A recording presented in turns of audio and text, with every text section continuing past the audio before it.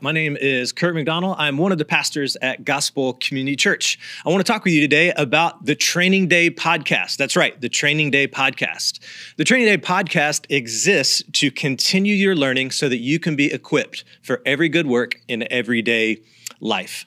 Our hope with the Training Day podcast is to create a resource library for you, your friends, your family, whether you've been a believer for many years, new to the faith, or not a Christian at all.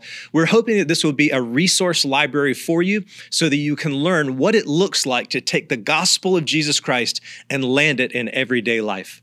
So we want you to subscribe to our podcast. Wherever you listen to podcasts, you can find us there on Spotify or Apple Podcasts, wherever. You can also find us on our YouTube channel, the Training Day Podcast, or our website, trainingdaypod.com. So please go, subscribe, and let's grow together in Christ.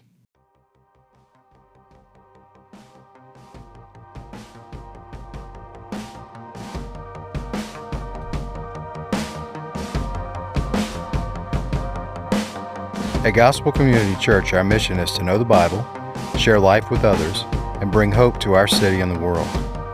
You're listening to the Gospel Community Church Sermons Podcast, where we go through books of the Bible, verse by verse and line by line, to hear the truth that God's Word has to encourage, discipline, and bless us in our daily lives.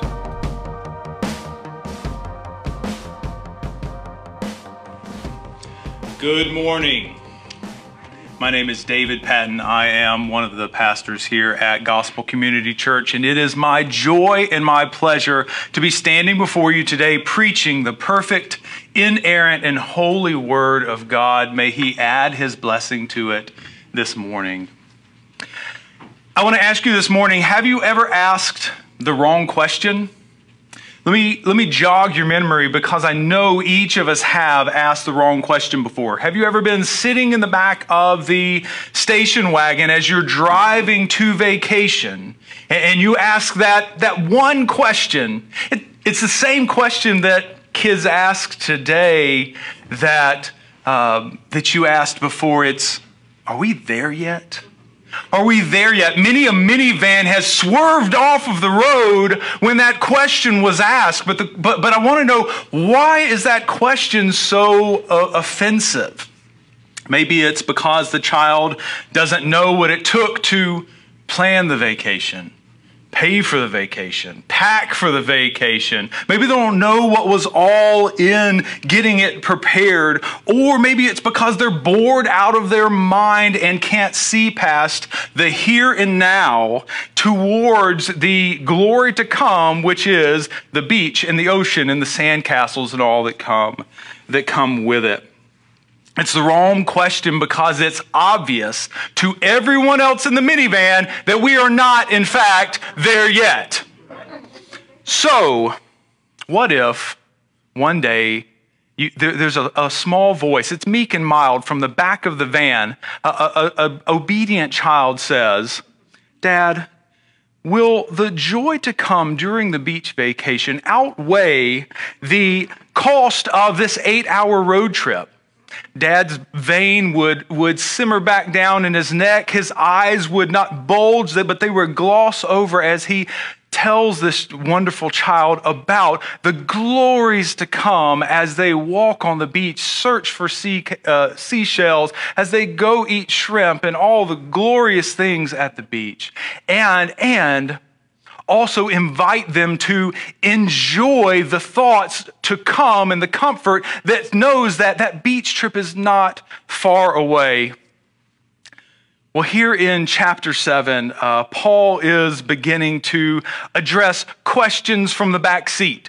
He's addressing the questions from the Corinthian church. We know that because in verse 1 he says, "Now concerning the matters of which you wrote."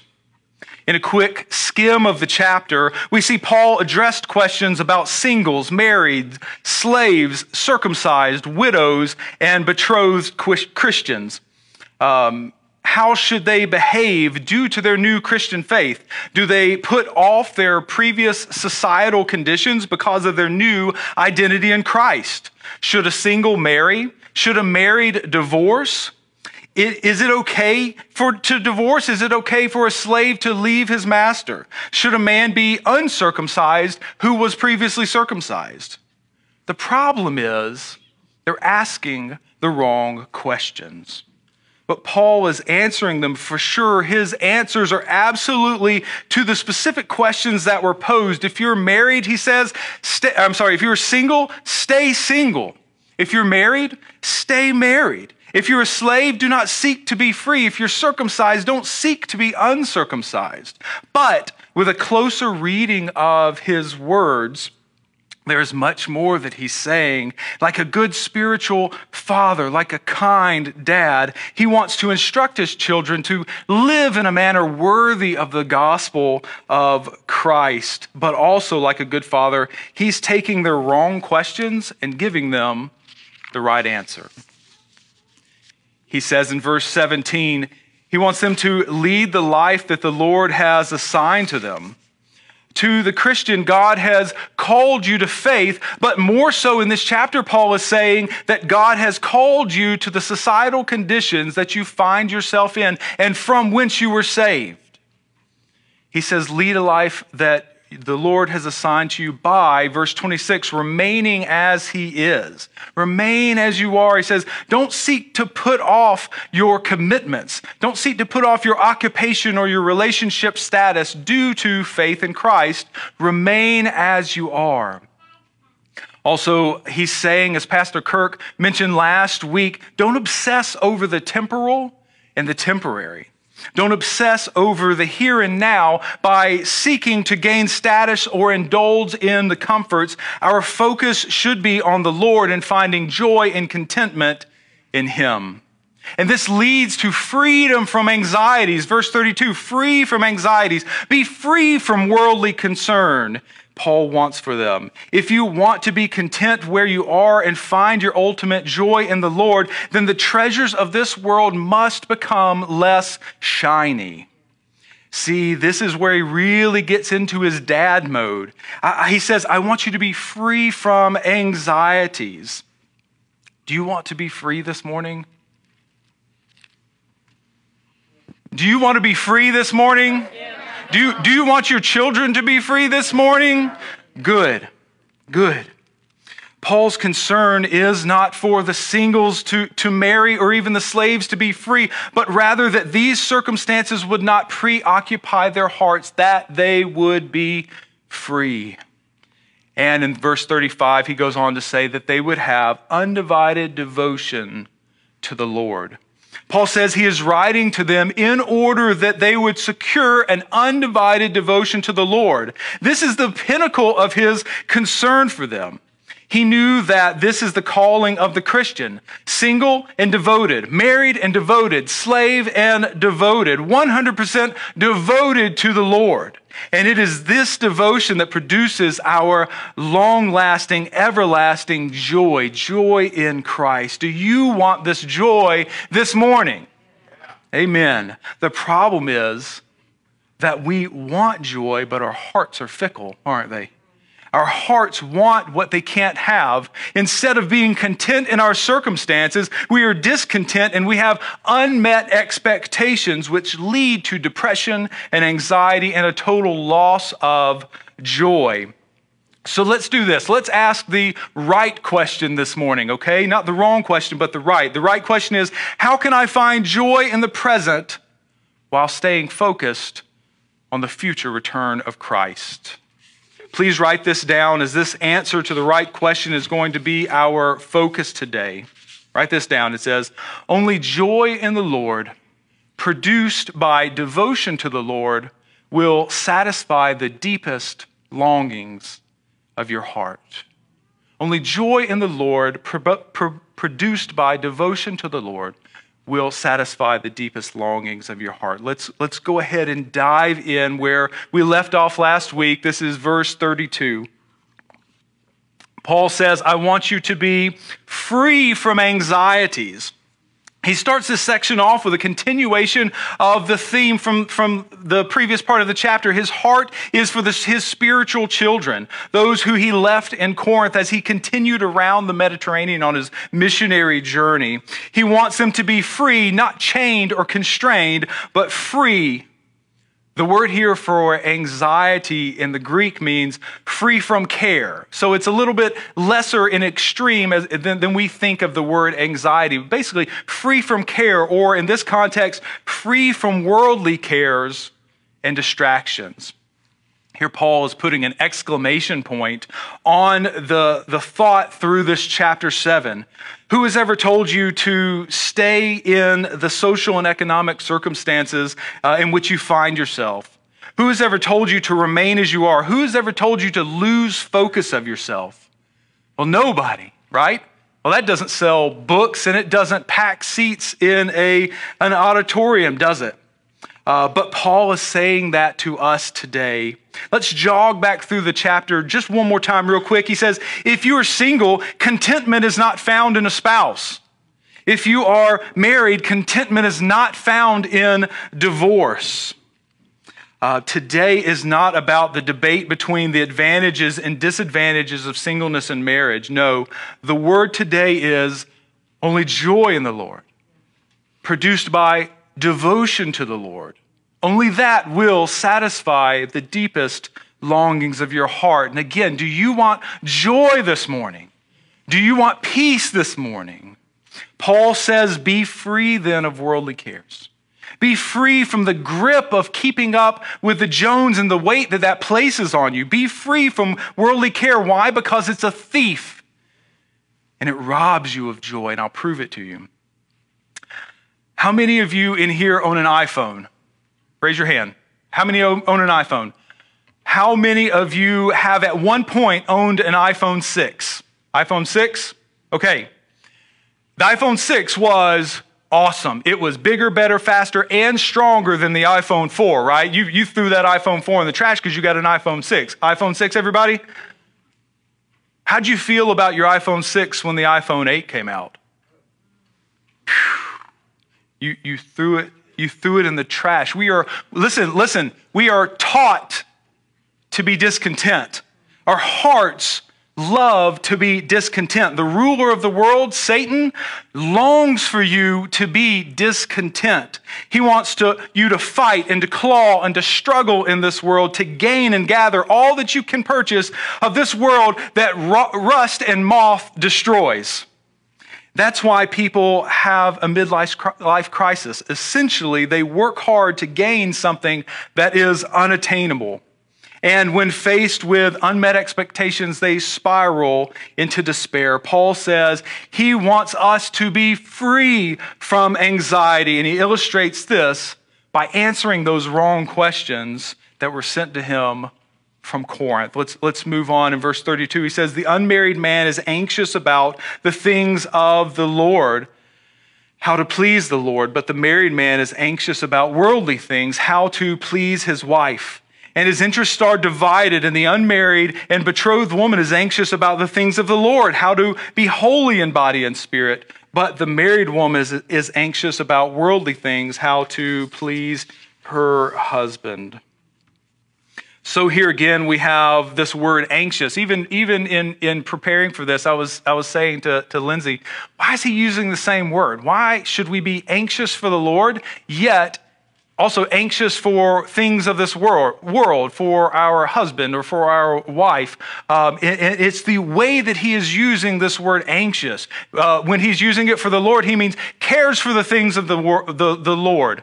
When he's talking about being anxious for our wife, how to please our wife, how to please our husband, he's talking about distracted by how to please our wife and please our husband, though that is absolutely what we're called. But when we're talking to it about being devoted to the Lord, these can often be a distraction. So listen, again, Paul is addressing the topic of singleness and marriage, not giving a total theology. Chapter 7 in 1 Corinthians is not a total theology of marriage. Yet he's answering these questions that are written to him, and in answering them, he's addressing their questions, but most importantly, he's addressing their heart. Oh, to be wholly concerned about the things of the Lord, says Paul, who is a prime example and a wonderful example of the wholeness of single Christian life. It's as if he says, do not desire to lay upon yourself the encumbrance of marriage. Celibacy and singleness are beautiful gifts of the Lord to be desired and praised, said Paul. To the unmarried man, Paul says his cares are for how to please the Lord, and likewise to the unmarried woman, how to be holy in body and spirit. So what I want to do today is address singleness and marriage, but I want to do so in the context of what Paul is trying to do here, talking about joy. So for each, singleness and marriage, I have a list of encouragements and also a list of warnings. So I'm going to roll through those right now. The first encouragement to singleness, it says, singleness requires joy in the Lord produced by devotion to the Lord to satisfy the longings of your heart. Singleness is promoted by Paul, but not as morally superior, but as preferred so that one's concern can be wholly for the Lord. It's not that the unmarried do not have problems and concerns. That is not what he's saying. Yet it is that Paul sees a spouse as a necessary division of one's time, energy, and concern that one who is like himself does not have to accommodate. While desiring a spouse is not bad. Desiring a spouse is not wrong. The desire you feel or may feel in your heart to share your life with another is not wrong. Don't hear me say that at all, but please listen. He says, don't forego joy today in the life God has called you to. Don't place the attainment of a spouse as the pinnacle of your life, as if it represents somehow a life that is not fully realized today. Paul says that the single is anxious for the things of the Lord, how to please the Lord. Due to this, time in devotion, time in prayer, time in service can simply look different, which leads me to my next point. Being unencumbered for ministry multiplies your gospel reach. As our joy in the Lord grows, it will naturally overflow. And as we overflow, the desire to share the good news grows. And Paul shows us that through his life and ministry, it is unfettered by a spouse. He can go and come as he pleases. He can serve to near death without the encumbrance, without the fetter of a spouse. Being unburdened by the needs of a spouse can free you to serve and to love the Lord as he has equipped you. Without the encumbrances of a spouse, you are free to live a life that God has called you to, of service and devotion to the Lord. Are you called to missions in India? Are you called to serve hurting families right here in our very church? You are not encumbered by the needs of a spouse. You are free to love, free to serve, and free to follow Christ to the ends of the earth. Now, two warnings, two things to think about. Do not promote singleness as a higher position of enlightenment. Paul says repeatedly that marriage is not sinful.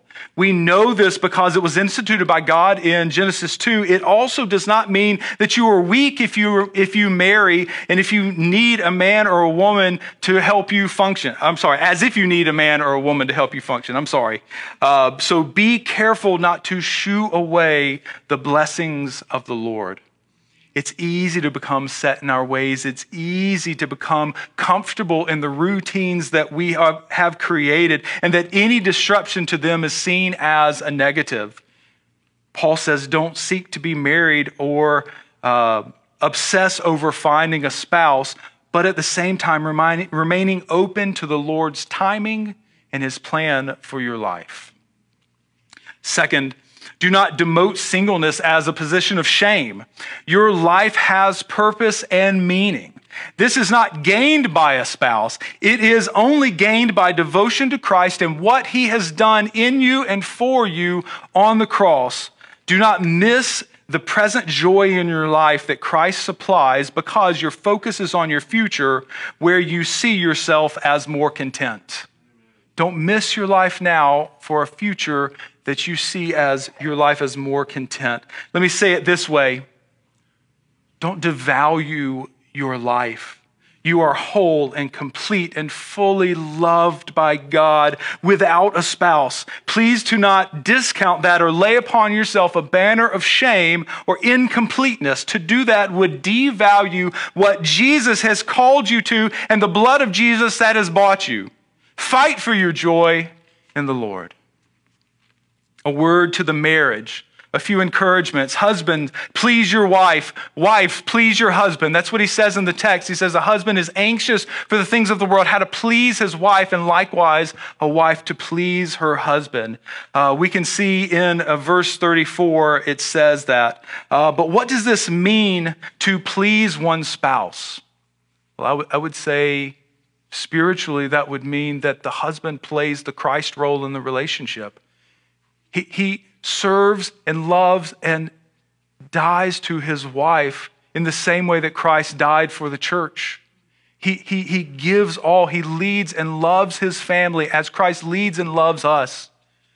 Oh, and the wife plays the Christ role in the church as she, as Ephesians 5 says, submits to her husband as to the Lord. She submits to him because she is wholly devoted to Christ and plays the Christ role in the marriage. Number 2, your spouse is built-in accountability. Wives, you can minister to your husband and be accountability to him like no one else. That doesn't mean he doesn't need friends outside of this relationship, but it does mean no one on earth can minister to him in the same way that you can, because you know the things about him that no one else knows. You know the things about him that get to him in ways that nothing else can. And you specifically have a voice in his ear that can build him up and also that can crush him. You are his built-in accountability. Same way for the husband. Be the emotional and spiritual leader of your home. It's this intimacy that spouses have that you're able to minister to each other the most. Third, your spouse is your built-in ministry partner. You can either be active ministry partners. When Lindsay and I counsel, we counsel together. That is active ministry partners, but there's also a supporting role. As Lindsay goes out to counsel with a woman, I'm playing a supporting role as I'm caring for our children at home. In the same way as I'm spending a week or 2 weeks preparing for a sermon, she is playing a supporting ministry role at home, taking care of the things at home so I can devote myself to preparation. Just 2 warnings. Marriage can be weakness multiplied. Listen to this. If your wife is sick, you're sick. If your husband is sick, if he is down, if he is hurting physically, emotionally, spiritually, you as well are weakened by that sickness, by that pain, by that hurt, whether it be physical, spiritual, or emotional.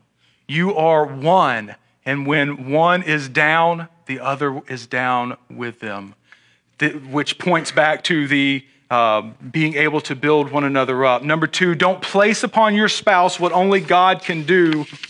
Your spouse cannot save you. Your spouse cannot save you. When you place on them the hope that they will draw you out of your sin or make right your past, you're placing on them a weight that only Jesus can fulfill. Your expectations will destroy your relationship. And why? Because your spouse can't do what only God can do. Listen to this. Likewise, your spouse is a sinner just like you. Don't place on them expectations of perfection that only Jesus can fulfill. When I say just like you, I mean look in the mirror and see your desperate need for a Savior. And here's what you do when you see your desperate need for a Savior. You run to that Savior. You find joy in that Savior. You devote your life to that Savior so that that joy will overflow onto your spouse. That grace, that forgiveness will overflow onto your spouse. Let's move on. Verse 35, he says, I say this for your own benefit, not to lay any restraint upon you, but to promote good order and to secure your undivided devotion. There he said it. Why did he say everything he has about marriage and singleness and sex and circumcision and slavery, but to promote good order and to secure, you say it with me, undivided devotion to the Lord. Why is this sermon not ultimately about marital status? Because it's about your joy. It's about your joy. And how do we arrive at your joy?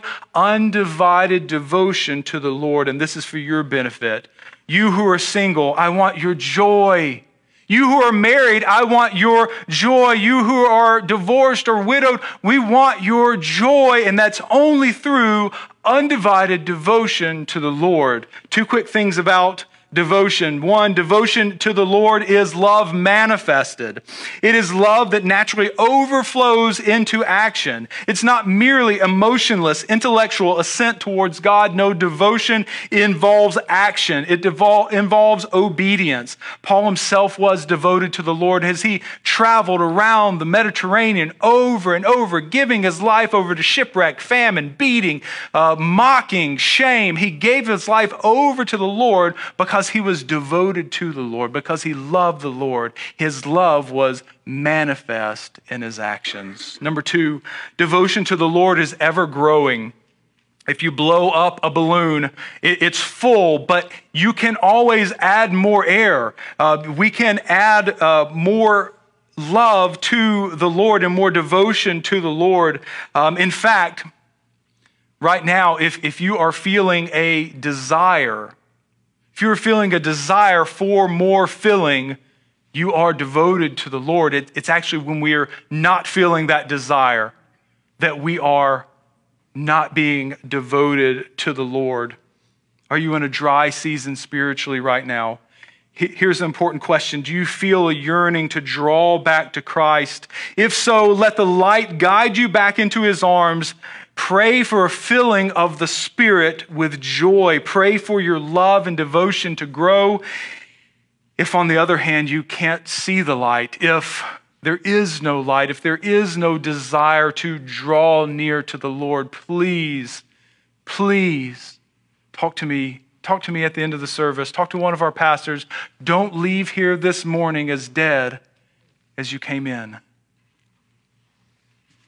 The psalmist David writes in Psalm 16:11, he says, you make known to me the path of life. In your presence is fullness of joy, and at your right hand is pleasure forevermore. John Piper told a story one time. He said, if you find for me a joy that is fuller than fullness, if you find for me a pleasure that's longer lasting than forevermore, I'll leave the Christian faith today.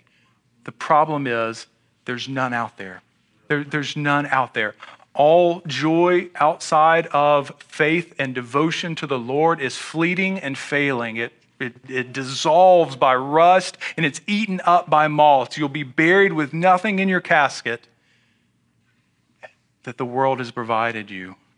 Don't leave here today as dead as you came in. Let's roll through the rest pretty quick. If anyone thinks he is not behaving properly toward the Lord, this is verse 36. If his passions are strong and it has to be, let him do as he wishes, then let them marry. It is no sin. Again, this is not a total theology on marriage. We don't just marry because we can't rein in our passions.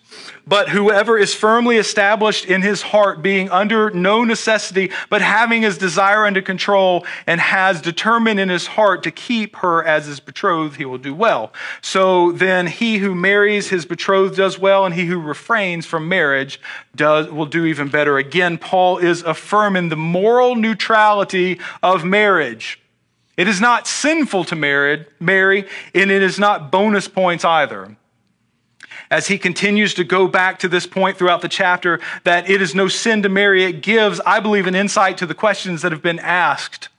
Basically, questions of rightness, righteousness. Am I right to marry? Am I more righteous if I marry? Am I more righteous if I'm single? Am I more righteous if I'm a freedman? Am I more righteous if I divorce this unbeliever? Again, Paul is telling you not to concern yourself with worldly cares. What they're talking about is their societal conditions, their worldly cares. And he says, stop worrying about that. What you should be worried about is your joy in the Lord and devotion to him. Verse 39, and they'll be out of your hair. A wife is bound to her husband as long as he lives. But if her husband dies, she is free to be married to whom she wishes, only in the Lord. Yet in my judgment, she is happier if she remains as she is. And I too think that I have the Spirit of God, the understatement of the year. Paul's last and final plea is to the widow. He reminds his readers that marriage is meant to be a covenant relationship that is meant for life. However, when a spouse dies, the widower is free to remarry, and he adds, only in the Lord, which means remarry a Christian, remarry a believer, remarry someone that you can be equally yoked to. If you were married, remain as such. Don't seek a divorce. Don't romanticize greener pastures or fantasize about the perfect spouse. And if your spouse passes, he says to remain single is not a sin. In fact, it's preferred. It's preferred because you can lead a life unencumbered by the anxiety of pleasing your spouse. It's almost as Paul draws to a close of the chapter, he's covering all of his bases for the readers. If you're single, stay single. If you're married, stay married. Those are to your benefit. And it is no sin to stay married, though it has responsibility and weight. If you're married, don't divorce. But also, if the spouse dies, it is not a sin to remarry. Essentially, he says, I wish you would be free from worldly cares. Because to be free from worldly cares is to have undivided devotion to the Lord. And undivided devotion to the Lord is what produces joy. It produces joy because we know that we do not have a God who is unsympathetic to us. As he took on flesh and lived among us, he lived a life that we could not live. And as he hung on the cross, he died a death in our place, in your place, and for our sins. He understood the blessing of singleness as well as the pain of being alone.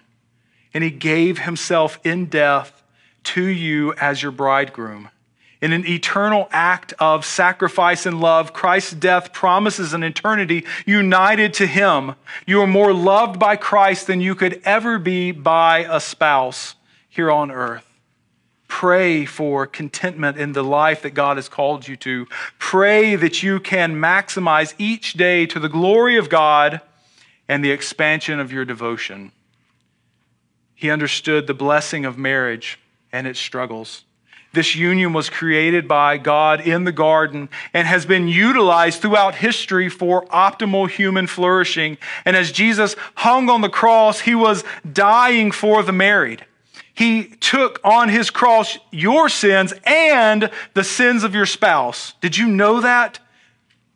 Do you believe that? Do you actively live like that? You don't have to punish your spouse for their sins. By dying for both of you, Jesus leveled the ground at the foot of the cross. When he united two sinners together, he knew that his grace would be sufficient for each of you. And I'm saying that both of you must dive deep into your devotion to the Lord. Husband, you cannot properly love your wife as Christ loved the church unless you were devoted to Christ who gave himself up for her. And wives, you cannot submit to your husband unless you submit to Christ in undivided devotion to him. Last, he understood the pain that some of you may feel right now. Maybe your marriage has been a train wreck. Maybe you have told yourself that you are just staying together for the kids.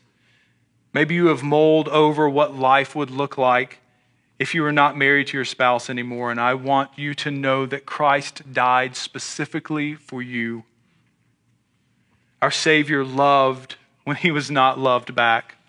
His service was met with despise.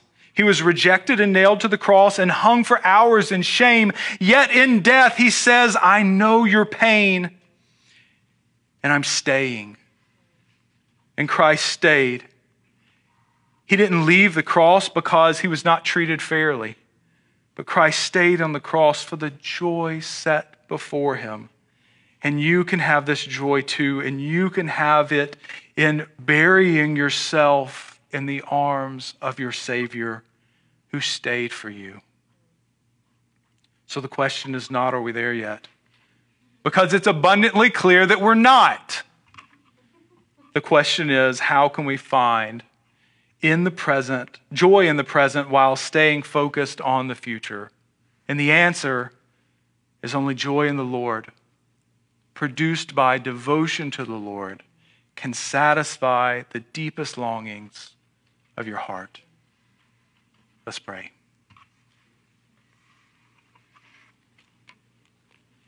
Father God, I plead with you for the joy of Gospel Community Church.